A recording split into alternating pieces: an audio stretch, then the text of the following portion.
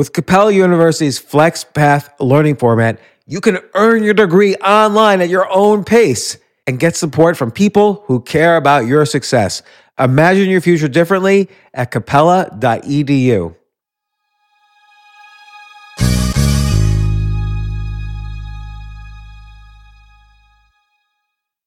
Luxury is meant to be livable. Discover the new leather collection at Ashley with premium quality leather sofas, recliners, and more, all built to last. No matter how many spills, scuffs, or pet-related mishaps come its way, the leather collection at Ashley is made with the durability you need for the whole family. Shop the new leather collection at Ashley and find chairs starting at $499.99 and sofas at $599.99. Ashley, for the love of home. This isn't your average business podcast, and he's not your average host. This is the James Altucher Show. Today on the James Altucher Show. If you know for certain the world is ending tomorrow, then basically nothing matters. And that's also different if it's your last day on Earth versus the world is ending. Like, I feel like if today could be my last day, there's going to be a bunch of things that I'm going to do differently, like things that I normally do that I'm probably going to do better. And then there's going to be a bunch of things that I normally do that I'm just not going to do because they're why am I doing them, right? It's sort of like related to all those philosophies of when you should say no. So for instance, we probably both do this a lot. I know I definitely do this. Somebody asked me, hey, can you speak at a conference in Bulgaria? And I say, well, when is it? February. No problem. I'll speak at it. Sure. And then February comes, I won't even return their phone calls anymore. And I won't show up at the conference. And so one philosophy about when you should say no is if you pretend it's happening tomorrow, would you say yes or no to it tomorrow? And if the answer is no, then you should say no if it's happening in February. It's like if you wouldn't say yes in 6 days, you shouldn't say yes in 6 months. And I don't have the balls like you do to just sort of ghost after I've agreed. So for me, it's always like, it's always no, it's all about actually fear of a difficult conversation.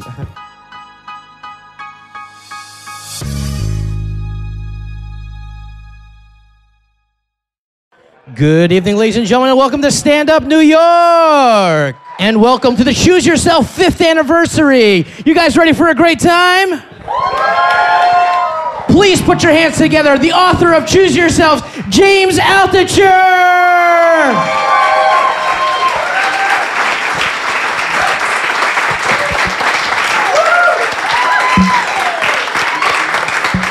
And Ryan Holiday.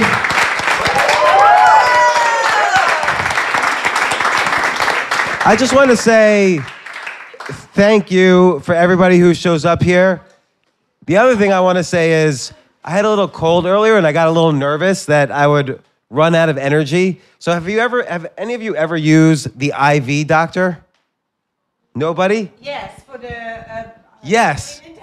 So I called the IV doctor. If you haven't used this, they're not paying me to say this. It's just a great thing. Yeah. I called the IV doctor and they come over and they stick a tube in you, and then you get 10,000% of the recommended, daily allowance of every single vitamin possible. So halfway through, I've got to take the bandage off. I'm totally vitamined out. It's like I'm on crack heroin at the same time. So I wanted to do this podcast. This is a podcast. We're recording it. I wanted to do this with Ryan in particular, because 5 years ago, I wrote Choose Yourself for a lot of reasons, which we'll probably get into.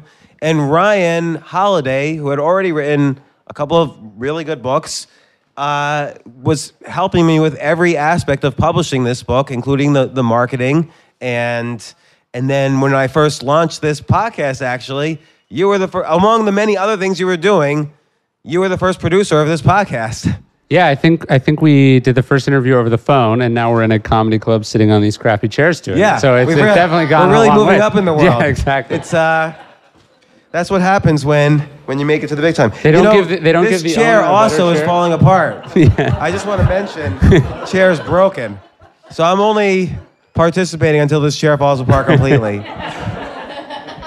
So wait, I want to start this off. We're going to start this off. I want to start this off. First off, everybody here, once again, thanks. After this, we're going to have Q&A. Ryan will stay up here. And then at 8 o'clock, there's going to be an excellent comedy show emceed by me.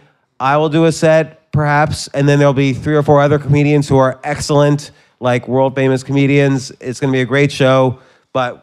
There's also a dessert, right? There's a dessert at 9:15. I don't know how that ended up on the flyer. I hope nobody woke up this morning and said, oh my gosh, I've got to go to a stand-up club at 9:15 tonight because they're going to serve dessert. That's the wrong reason. Two bad reasons to go to a comedy club. One is for the dessert.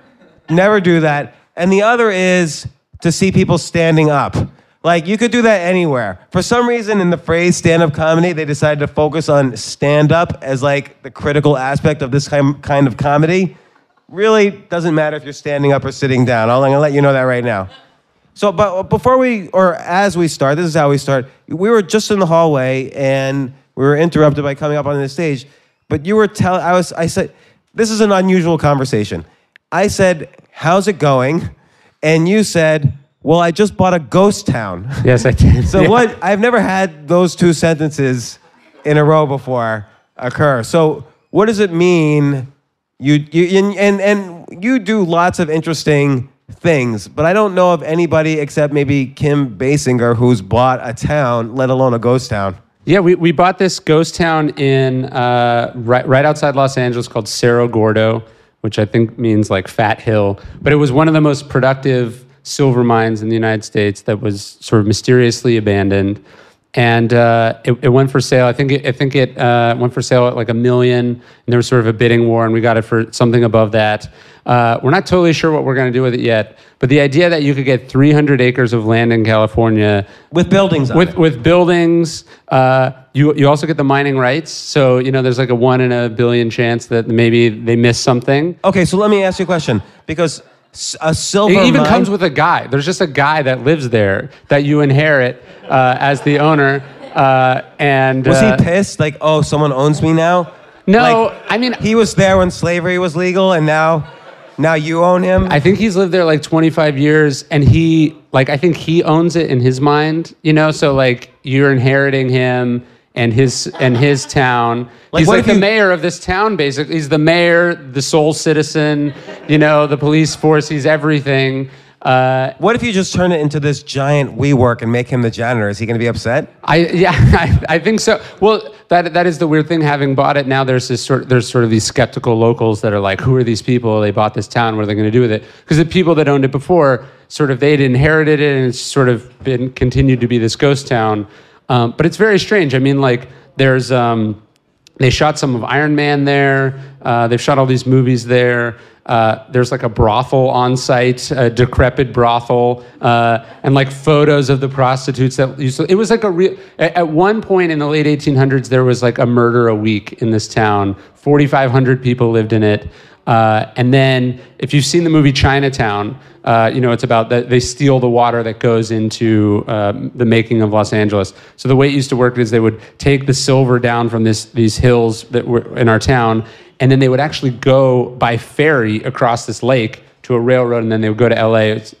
LA would not exist without this town, and then LA stole the water that supported the town, and then the town became a ghost town, and now we own it, and we're going to turn it into something. So how does the town become a ghost town? Basically, everybody moved out? Basically, everyone moves, and then some sort of real estate speculator or citizen bought up enough of the town that they effectively owned all of it.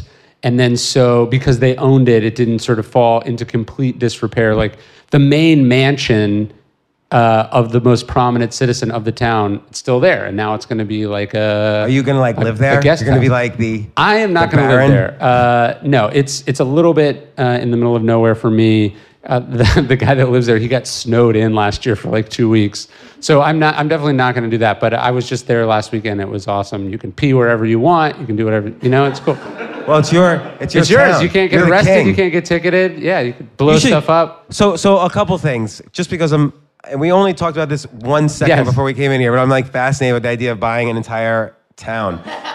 So the first thing is, if you told me, oh, your next book is going to be about this town that's the reason why LA exists and it's got this interesting history, I would think to myself, that sounds really boring. Yeah. But if you told me I'm going to write a book because I bought a town and this is what happened and how I bought it and this is the history of the town is like interwoven into the story of you buying the town, that's a good book. Yeah, I don't know if I'm going to write about it, but the idea is like, I think you can now go and do anything you want anywhere, right? So everything is sort of effectively the same. Like the Ritz-Carlton in New York is the same as the Ritz-Carlton in Austin, which is the same as the Ritz-Carlton in Los Angeles. You go to, and so people are looking for experiences. And the idea is we're going to make this some sort of cool experience. Where else can you stay in a town that's, 150 years old, that's got all this cool stuff? Westworld. Yeah, that's what this looks like. It's really nuts. You should create like a whole like virtual prostitutes, virtual sheriff.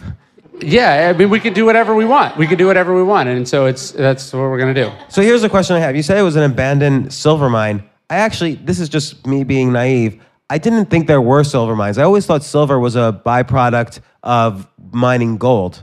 No, so there's definitely been silver rushes, like there's been gold rushes. So first they discovered silver there. It was very valuable. And then they discovered, later after the silver sort of dried up, they discovered that it was also valuable zinc mine. So it's like the number one zinc mine. They took something like $17 million out of this mine in the late 1800s in silver alone, and then also zinc. And then they've since gone back through. They weren't super efficient miners at the time. They found more stuff. But it's also just this sort of beautiful wasteland that you wouldn't expect to find in California. So. And the other question is, you say you there was a bidding war. There's like who? So did you know the other people bidding for this? Like, was this like a hot thing? Yeah, I guess one of the bidders was like a big sort of like pot grower or marijuana entrepreneur. He wanted to turn it into like marijuana town or something like that. But we just got, I think a bunch of people probably went in with us and bought it. So it was like a bunch of, sort of interesting authors and entrepreneurs. Why didn't I get the call? Well, you never respond to my emails anymore, but I definitely would have. I don't think that's true. It's not too late, James. So what my condition was when first Brent, who Brent Underwood, who works for me, he's always sort of coming up with these like Kramer-esque schemes, and I would say the vast majority of them are really bad ideas. So when he was like, "Hey, I found this, there's this ghost town for sale. We want to buy it," I was like, "That is the worst idea that I've ever heard. Please do not." I even Googled like. There's a listicle, when you Google it, of like dozens of other ghost towns that are for sale and have been for sale for a while. So it's not even totally unique necessarily. But then I went out and then I saw pictures and then I read about the history and I got really excited about it. And it ended up getting a bunch of other cool people involved. But my condition was like, I'll invest in it, but my investment has to allow me to build like a riding cabin anywhere I want on the land. So that's probably what I'm going to do. So a bunch of you got together. Yeah. And do you have to, because it's like an auction, did you have to have like a cashier's check for the entire amount, or can you borrow money from the bank? You can't call up like Chase and be like, "Hey, we need like a home loan on actually like 15 homes that were built in the 1800s that are falling down." So you can't get traditional financing. I forget the specifics of how it worked, but I don't think we had to come up with all the cash up front, if I recall. All right, well, count me in. Done. You can have it. You can have one of us will write the book on it. You can have a little retreat there too. So the other thing I wanted to ask you about, I was reading. You have this great email newsletter, The Daily Stoic. You've kind of been responsible for popularizing the philosophy of Stoicism right now, which we could talk about. But sure. In particular, this one email this morning, I think it was. Everybody always says, live today like it's your last, which is a really ambiguous line. Like, are you supposed to just like take a lot of drugs and have a lot of sex because it's your last day? Or do you be the best person you could be because it's your last day? Like, it sort of doesn't mean anything, that line. And you reword it so it does mean something. And I thought that was really fascinating. I don't know much about comedy, but I feel like we started with real estate and now we're going to death. I don't know if these are the best themes. By the way, real estate and death are the best themes for comedy. And I think we threw in brothels and virtual prostitutes. That is true. That was exciting. This all belongs on the stage. That was exciting.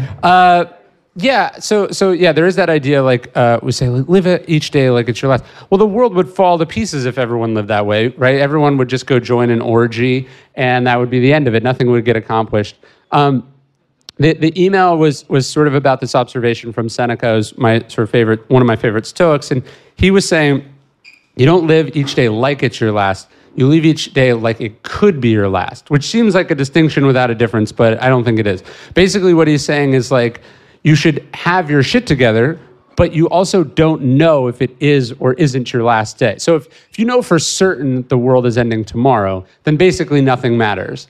But if this could be your last day, then there's a lot of shit that you have to take care of. Do you know what I mean? Like if and especially if it's your last day, that's also different if it's your last day on Earth versus the world is ending. If the world is ending, then nothing definitely matters, or definitely nothing matters. If it's your last day, then you got to make sure you have a will. You got to better make sure that you tell all the people that you care about them. You want to make sure you don't waste time. Like, I feel like if today could be my last day, there's going to be a bunch of things that I'm going to do differently, like things that I normally do that I'm probably going to do better. And then there's going to be a bunch of things that I normally do that I'm just not going to do because they're why am I doing them, right? It's sort of like related to all those philosophies of when you should say no. So for instance, we probably both do this a lot. I know I definitely do this. Somebody asked me, hey, can you speak at a conference in Bulgaria? And I say, well, when is it? February. No problem. I'll speak at it. Sure. And then February comes, I won't even return their phone calls anymore. And I won't show up at the conference. And so one philosophy about when you should say no is pretend it's happening tomorrow. Would you say yes or no to it tomorrow? And if the answer is no, then you should say no if it's happening in February. Yeah. It's like if you wouldn't say yes in 6 days, you shouldn't say yes in 6 months. And I don't have the balls like you do to just sort of ghost after I've agreed. So for me, it's always like it's always no, like, it's not. It's all about actually fear of a difficult conversation. Well, so but me having the fear of the difficult conversation, I end up going.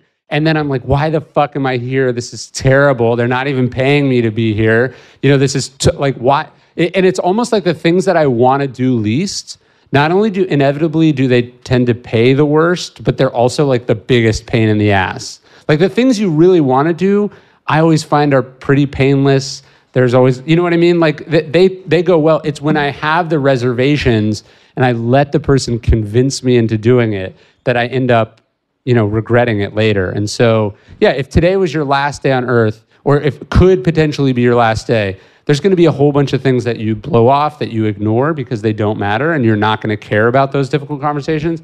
And then there's other things that you're going to do really well. You're not like, if my wife called me and it could be the last conversation I have with her, I'm not going to be half paying attention while I check my email. I'm going to actually engage and like be there and be present. And I'm going to do a better job because it could be the last. Like one of the things the Stoics talk about, and this is sort of dark, they go like, when you kiss your kid goodnight, you should actually think like, you should actually say to yourself, they're not going to be alive in the morning. They're not going to make it through the night. And if you do that, then you're going to be fully present and you're actually going to experience that moment fully and drink it completely in. And then when they do wake up in the morning, because they inevitably almost always do, you're happy. You're like, yes, this is great. And then one morning, unfortunately, you may be right? And you're also going to be, the byproduct is that you're somewhat prepared for this tragedy, unlike the people that sort of pretend that no bad thing can ever happen. Right, and I think like the main self-help philosophy is this idea that you should always be happy all the time. Yeah. Like, even though happiness is one among hundreds of emotions, that's the only one that's acceptable to experience, and you should do everything you can to just be happy, which is sort of BS. You think that's good or bad? I think it's bad. Bullshit. Yeah, I would agree. Because like one time someone asked me, when I went through this 2.5 year minimalism phase and I threw out everything, a lot of people asked me, were you happy? Did it feel freeing? And I said no. Often I felt really melancholy and I missed some of the things I threw out. Yeah. And they're like, oh, why weren't you happy? Yeah. And it's okay to experience other emotions than happiness, but I feel like particularly here in the U.S. Yeah. or in Western society, it's not acceptable to experience anything other than happiness. There's a poet, I forget who it was, but he was saying, you wouldn't expect a single person, if you saw some person walking down the street, you wouldn't like expect them to be happy. But then we expect every married couple to be happy. When it's probably the opposite. Right, probably. But somehow we just like expect that as we do more things, happiness should magically go along for that, and that's not really how it works.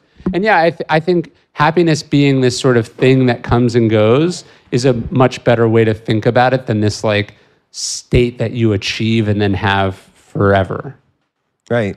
So when we first met, I think we first met 2012. We met at the dinner. No, we met way before this. For people who don't know, Alzheimer's. So. Yeah, so I was the director of marketing at American Apparel, and it was already most of the warning signs of what ultimately would happen had happened. So I was thinking about leaving and becoming a writer, and I read your article on why you should quit your job. And I emailed you, and I said, should I quit my job? And then you said yes, and we talked about it.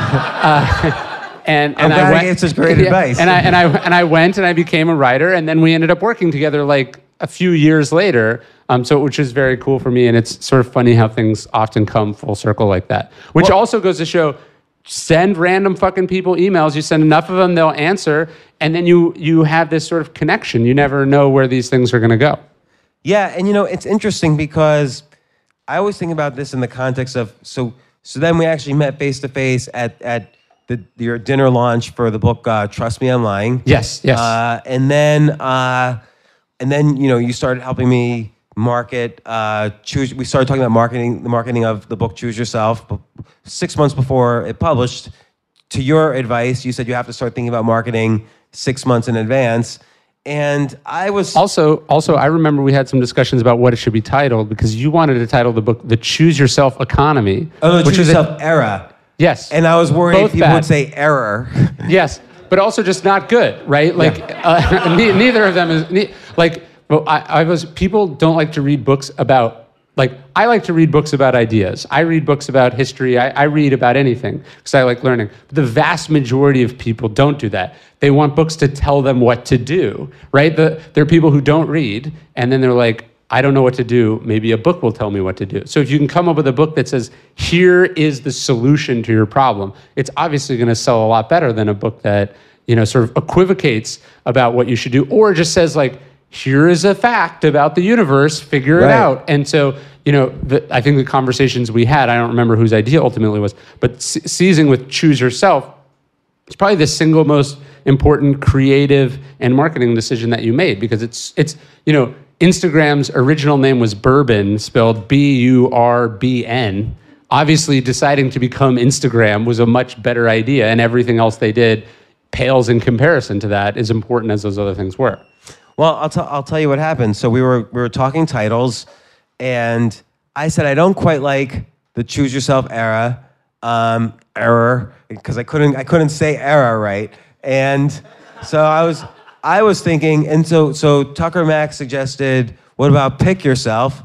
And I was thinking, I was worried about picking your nose, people would think, and I started thinking Choose Yourself. You had an idea for a title. I totally forget what your idea was. I don't remember this. So then what I did was I created Facebook ads for every idea we had for a title, and there was no landing page. I just had a small budget for. I put a small budget on Facebook I made an ad for each possible title, and then I just tracked which. The ad was something like Pick Yourself Now, or Choose Yourself Era Now, or whatever, and I just tracked the click-throughs, and Choose Yourself was like 70%, Pick Yourself was like 10%, and so it was clear just from kind of using Facebook ads to focus group that was by far the best title. Well, and you were in a position where, because you were self-publishing it, as opposed to your other 11 books that you hadn't, where that was your call. So for me, like, every one of my books has been a fight with the publisher about the title, and like one of my solutions.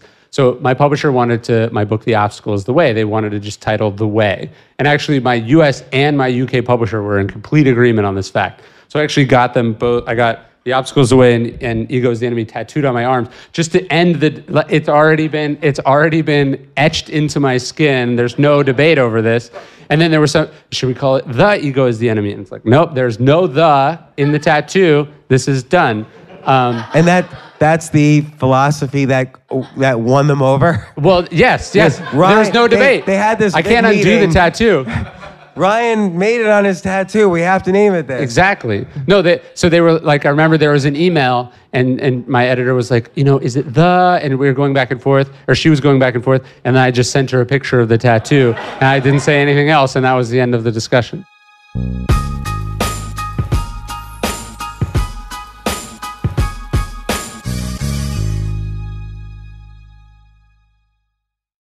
Yes, it's totally true. Airbnb has changed my life. If anything, they have made my life so much better. Like, I used to live in Airbnbs. I lived in over 100 or 200 different Airbnbs over a 3-year period, and I loved it. I became a really good guest of Airbnbs, and I got to know lots of hosts. So when I initially owned a house, of course, the first thing I thought was, I'm going to turn my house into an Airbnb because I travel a lot. So why leave my house unused when I could make a side income by letting others Airbnb my house or come to stay in my house as guests? And having my own Airbnb or being a host for Airbnb has allowed me to do just that. And I've met other hosts. I've actually spoken at Airbnb's host conference. I think it was in 2017. I met so many just nice hosts. It's a great community. And I love, turning my own home into an Airbnb. Like, I'm traveling to Austin next month. My home's going to be an Airbnb while I'm away, and I'll stay in an Airbnb. I'd rather stay in like a 3-story house Airbnb than in one tiny hotel room in the middle of Austin during South by Southwest.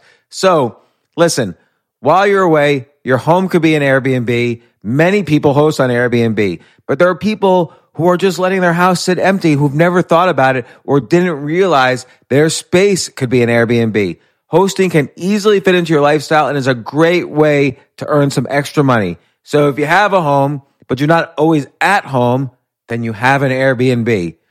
Your home might be worth more than you think. Find out how much at airbnb.com/host.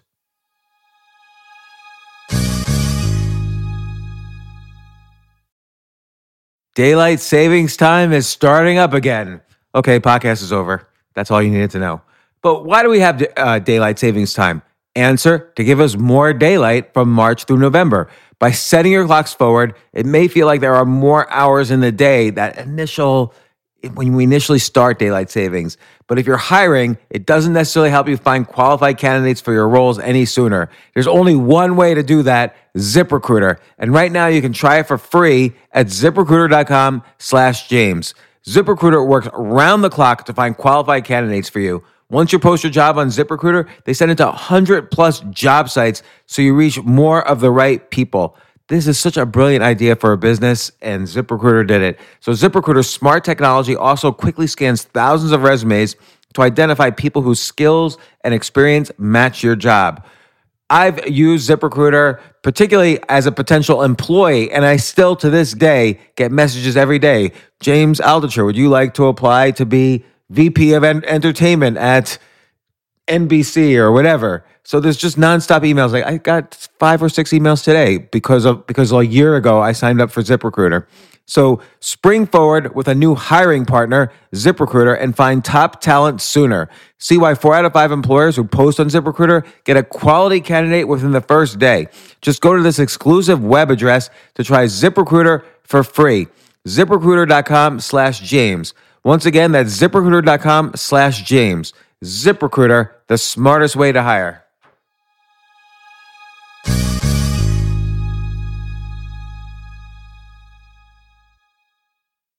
Hey, listen, men's health is important. Men act all cocky and like they don't need anything. But the reality is, as you get older, there's some things you need. And it often feels like we're too busy to take care of our health problems. Like, I'd rather do anything than go to the doctor or the dentist or the pharmacy or whatever. But now you don't have to waste your time if you use Hims. HIMS, H-I-M-S, HIMS is changing men's healthcare by providing simple and convenient access to science-backed treatments for erectile dysfunction, hair loss, weight loss, and more.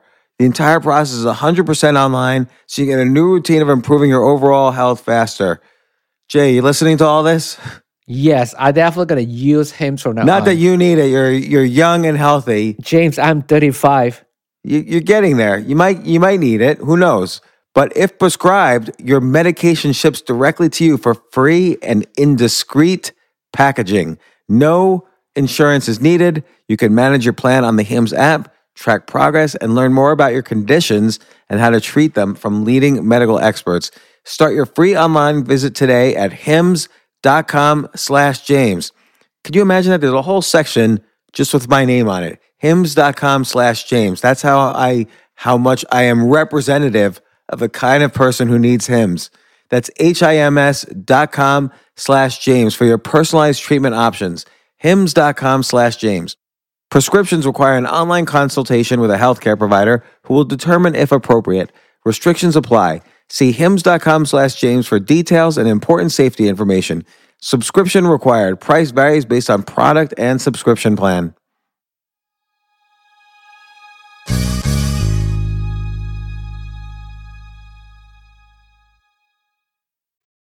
We were talking about this a little earlier.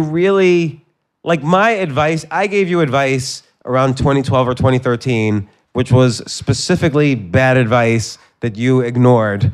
And I said to you, look, you have so many skills in marketing and you seem to be in such demand for marketing. You could stay in New York City, create a little marketing agency, build it up for 2 or 3 years, sell it for $10 million. Which is like a standard path for marketing agencies, particularly for someone with your background at that time and the demand you had and so on. And I know that strategy would have worked. I'm sure you thought that strategy would have worked, but it didn't matter to you. You didn't give a shit. And you moved to Austin and just became a writer, which is what you wanted to do. But I did listen to you at first, and I did move here. And you were miserable. This is the worst city in America. I hate New York. I disagree, but... No, it was like, first off, okay, so if pursuing this thing is going to potentially make me a bunch of money, and the first thing I'm going to do with that money is go move somewhere else, why not just skip straight to that step? You know what I mean? Like, it seems like, okay, so I have to live here for a number of years where I'm not happy, where everything is really expensive, and the weather sucks, and still tons of traffic, like all the things that I dislike about New York. And then, so I would make a ton of money so then I could afford a place in Austin. I can already afford a place in Austin. Anyone can, right? It's Texas. And so I just moved there. And I decided that I would start a company, but the idea of the company wouldn't be, I'm going to go work on a bunch of things that I'm not proud of and work for a bunch of clients who I don't like to, again, make a lot of money to sell a company to some bigger company, which I then have to work. Like, the other interesting thing about so much of entrepreneurship is, like, people start their own company because they want to be their own boss. And then the exit strategy is you sell to another company, which you then have to go work at for an extended period of time. So the success is that you end up doing the one thing that you specifically did not want to do. And so I just hated all of that. And so I said, well, why don't I just start a company where I only work on things that I like? I'm not going to take on a ton of overhead or hire a bunch of people or just sort of, like, why should I get a lease on a building that costs me X amount per year, and then I have to go out and get X number of clients to pay for that building? Why don't I just not have the building, and then I'll only work on stuff that I want to do? And that's sort of what I've tried to build. And like, yeah, again, like, if I had a company that had investors that had this thing, I couldn't buy a ghost town, or I couldn't get up and move, or, I couldn't do what I wanted. And so to me, the whole point, and obviously Tim Ferriss has written about this very compellingly, but the whole point of wealth and success is supposed to be independence and freedom. And ironically, so many of the things that we want to do don't give us those things. And then this goes to Seneca's idea. Well, what if it takes 5 years and you'll sell this company for $10 million? But what if you die in year 3? Like, your plan didn't fucking work. Right. So that was the idea. So you moved to Austin. You started writing these incredible books like Obstacles, The Way Ego is the Enemy, perennial seller, Conspiracy, which was a new direction for your writing. What's next on the writing? More books, trying to take more time. I mean, one of the things that I did basically a book a year for 6 or 7 years, maybe even, actually the math is more than that. I've written 8 books, and my first book came out in 2012. So that's like a lot very quickly. And so I'm trying, I think one of the other things that I've been thinking a lot about is sort of sustainability. Like how can, like, I don't want to be a writer for 6 years. I want to be a writer for 60 years. So how do I sort of take care of myself, sort of space things out, how do I build a more sort of sustainable, enduring career? So I've been trying to sort of slow down and think bigger and work smarter and that sort of thing. So what way, because it's very interesting because I feel like the media, obviously the media landscape has changed a lot, but it changes at a really fast pace now. Yeah. Like, for instance, nobody really gets their start now as a blogger. Right. Like that phenomenon of blogger to book to success doesn't exist. And it's starting to not exist at even YouTube to media star to TV show. That is starting to no longer exist. So media is turning like upside down in a weird way. Like Tim Ferriss, Tucker, you, even me, we all kind of started off blogging, and we don't do that. Or we do it, but here's what's interesting. Don't get their start that way anymore. But now we don't blog. We write long form articles, oftentimes for like serious publications, which is how writing was done before blogging was invented. So I think at the end of the day, everything sort of regresses back towards it's like, okay, the new invention is sort of cord cutting, right? So everything's on streaming platforms. And what do you know? Shows are still about 30 minutes or an hour. And then they come in seasons. Like, none of this needs to be this way, but we sort of revert back to some sort of common form in whatever we're doing. So, yeah, so YouTube is hot for a while, or Vine is hot for a while, or podcasts are hot for a while. And at the end of the day, the audience attention span is about the same, and people just want good shit, period. And so I think people can often be too obsessed or focused on like what the hot thing is right now, rather than focusing on like what's good and enduring. You know what I mean? So it's... But you just mentioned how like last year was the first year you hadn't written a book. You'd written a book a year up until... I mean, I had a book come out last year, and then I had a book come out this year. So at the end of the day, people are still like, books are the only I think I saw this on Reddit today, so it could be totally made up. But books are the only growing physical medium, the only physical product that's showing growth, right? So like books, people still read books. I mean, if anything, we're living in a golden age of books. Not only do we have growth in the physical form, and now we have ebooks, which is a new category, but audiobooks are blowing up. So right. what I'm thinking about more is like, how can I just continue to make really great stuff that people like, and then be somewhat medium agnostic, right? Like, and how can I own my relationship with the fans as much as possible? That's what I think about. I think about this a lot because, like last year for me, so I've written a book a year since 2003, and or sometimes more than one book in a year until 2017. So the first year I did not even write a book, let alone publish a book. And happiest year of your life? Happiest year of your life? Probably. It's when I started doing more of this more obsessively, and I started doing a lot more podcasting and other things, and playing around with other media and learning other skills. But I don't know. What do you think? What do you think I should do? You help me with Choose Yourself. Now help me out. I mean, 5 years later, I would be like, Choose Yourself, and then you've done a number of books since then, but Choose Yourself stands sort of head and shoulders above all the others. I think you spent the most time with it. It was the most sort of singularly unique idea. And the other books have sort of been not sequels, but sort of supplementary content. If I were you, I would think like, I would be swinging for a home run. Like, what's a big, new, different idea that you could do? That's what I would be thinking. So it's kind of like what you did with Conspiracy. So you've written these books that are very conceptual, like Obstacles the Way is about how, obstacles can be the way. Ego is the enemy. So, it's this concept about By the way, ego. for people who are thinking about doing books, you want a book that is self-evident and simple. Like Choose Yourself. What's that about? I don't know. Of course you know what it's about, right? The obstacle is wait. You get it from the title, and then everything else is confirmation of that idea.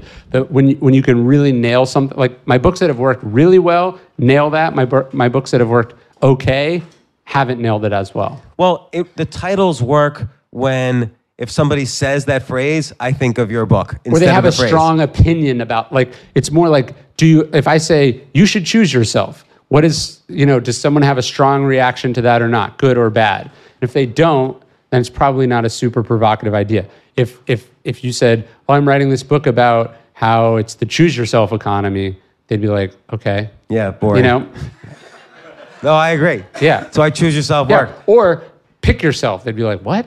That's weird, right?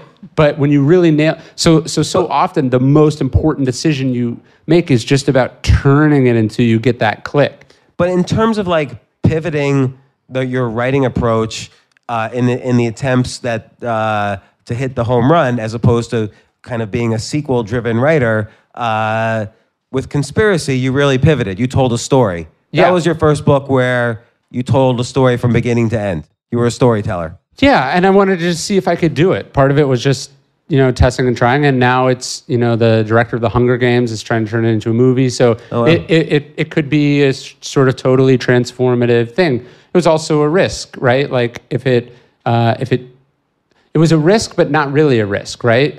If it doesn't work, it doesn't work, and I go back to what I'm doing, and if it does work, it could totally change the direction of my life. So I try, to me, what gets me excited is like, is this something new that I haven't done before that I can get better by doing? That's sort of my test for whether I want to work on something. So without maybe revealing what your next writing project is, what's the way you're thinking about pivoting? Like, how do you think about reinventing?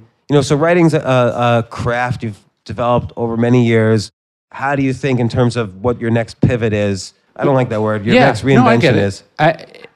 So I've done these books on Stoicism, and that's sort of a philosophy I try to live my life by. It's what I'm really interested in, and it's clearly what has resonated with audiences. But like now I'm thinking, like, how do I expand that? How do I open up another channel, right? And so the next book, which will be a sequel to Ego and Obstacle, is going to try to include or sort of make some larger theory about the commonalities between other philosophical schools. So again, it's about challenging me. It's like, okay, so I know a ton about Stoicism, but I know nothing about Buddhism or Confucianism or Hinduism or even Christianity. I'm an atheist, so I'm not that interested in it, or I don't naturally know that much about it.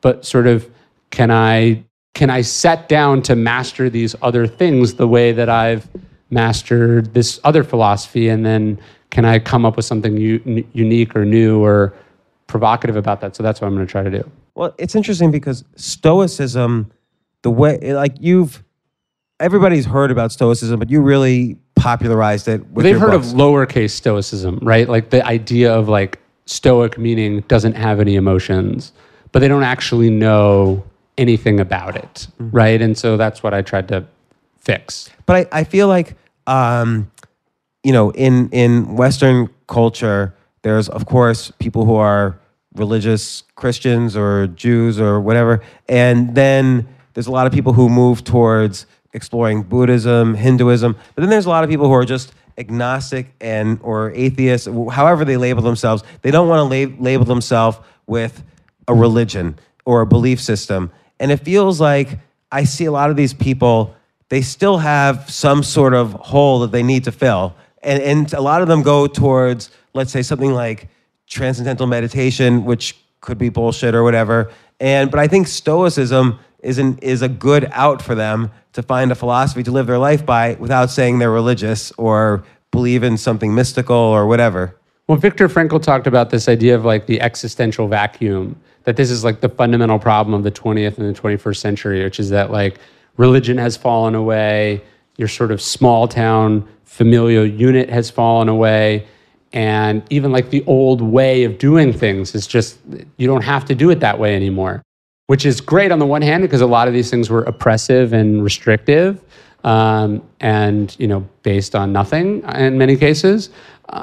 But so you get rid of them. Well, now there's this huge question of like, how the fuck do you live your life? And like, what's important, what's not important, what's right or wrong? What is the basis for why it's right or wrong? So we have, in a weird way, we've got rid of these oppressive systems, and then we haven't provided anything in return. And so, in turn, so for people who sort of intuitively know what's right and wrong, or how to live, or what they want to do, they're fine. But then, what about the other people? Well, they end up joining the alt-right, or they commit suicide, or they get depressed, or they join a cult, or like people need. We have these big questions, and we're desperate for some kind of answer.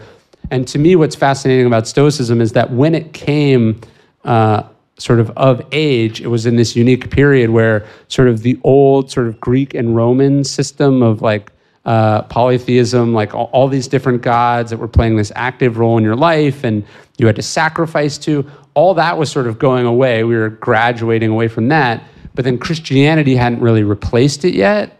Like Seneca and Jesus were born in the same year and they were alive at the same time. So again, not to offend Christian people, but like to me, when I read Seneca's writing and he's like a successful, wealthy, ordinary person who's dealing with loss and grief and ambition and all these normal things, and he's writing letters to his friends of like, here's a good idea and here's a good idea. I like that more than the third-hand accounts of some mystical guy who went around and turned water into wine and loaves and fishes. Like, you know what I mean? Like when you read the Bible as a historical document, you're like, this is kind of ridiculous, right? And then you read Seneca and you're like, I know that guy. And so I think that's why Stoicism has resonated so much. But now though, you because you're in your own personal reinvention, you don't want to write just a third or fourth book about Stoicism. You want to take the next. Yeah, well, I just want to make it bigger and more inclusive, and I want to draw on wisdom wherever it's. That's not to say there's not sort of beautiful pieces of advice or insights in Christianity or in Hinduism or Zen Buddhism or whatever, and I want to incorporate them all into some sort of larger thesis about, how we make our way through this crazy, fucked up world. Next time on the James Altucher Show. Part of it was I've always had this sort of deep compulsion to like work. And actually, ironically, I'm now working on sort of not being that. And so in some ways, oftentimes, whatever our main strength is can also be a profound weakness for us, right? So for me, that sort of intensity can be a problem. For Donald Trump, his main strength is shamelessness, right? That's his main strength. Like to get up, so in the second debate, like 5 days before the debate, the Access Hollywood tape leaks, right? You or I, if someone, let's say you had said that horrible shit, and then you got caught and the whole world knew about it, I would probably kill myself, right? I would cry. Yeah, I would cry, and then I would probably kill myself, and then I would obviously drop out of the presidential race and then never be seen from publicly again if I didn't kill myself. Donald Trump got up in front of like 70 million people, or however many people watched the debate, and he was like, oh yeah, it's locker room talk. Like his strength was that he could say that with a straight face, right? Like that he could say complete and utter bullshit in front of millions of people when he should have been churning with self-loathing and embarrassment and humiliation. That's his main strength, right? Every day Donald Trump wakes up and he has to be Donald Trump, and he continues to wake up, right? Like that's really, that's I couldn't do that. That's a funny bit. I couldn't do that. I would definitely kill myself if I traded places with it. How many nights could you walk around the White House in a bathrobe, your wife living hundreds of miles away, and you're like texting Sean Hannity for validation? You know what I mean? That's like the worst life I could possibly imagine. So he does that. So, but again, this is also his profound weakness and why he's always in trouble. And people are like, why can't he just be president and not tweet? Well, because if you're a shameless person, the person who can get up on stage and describe that tape as locker room talk is the person who doesn't get that calling a black woman on Twitter a dog is a bad idea, right? Like, so often, again, the long way of saying, often our strengths are our weaknesses. And so like for you, if I was like, what's James? You have this compulsive, you can't not be in front of an audience, right? Like you have to be writing, podcasting, And then when I heard you were doing comedy, I was like, oh yeah, sure. James isn't writing for millions of people. He has to get in front of a room of 50 people every night for $10. Like that's James, right? And $10. That would be a lot compared to try negative $100,000.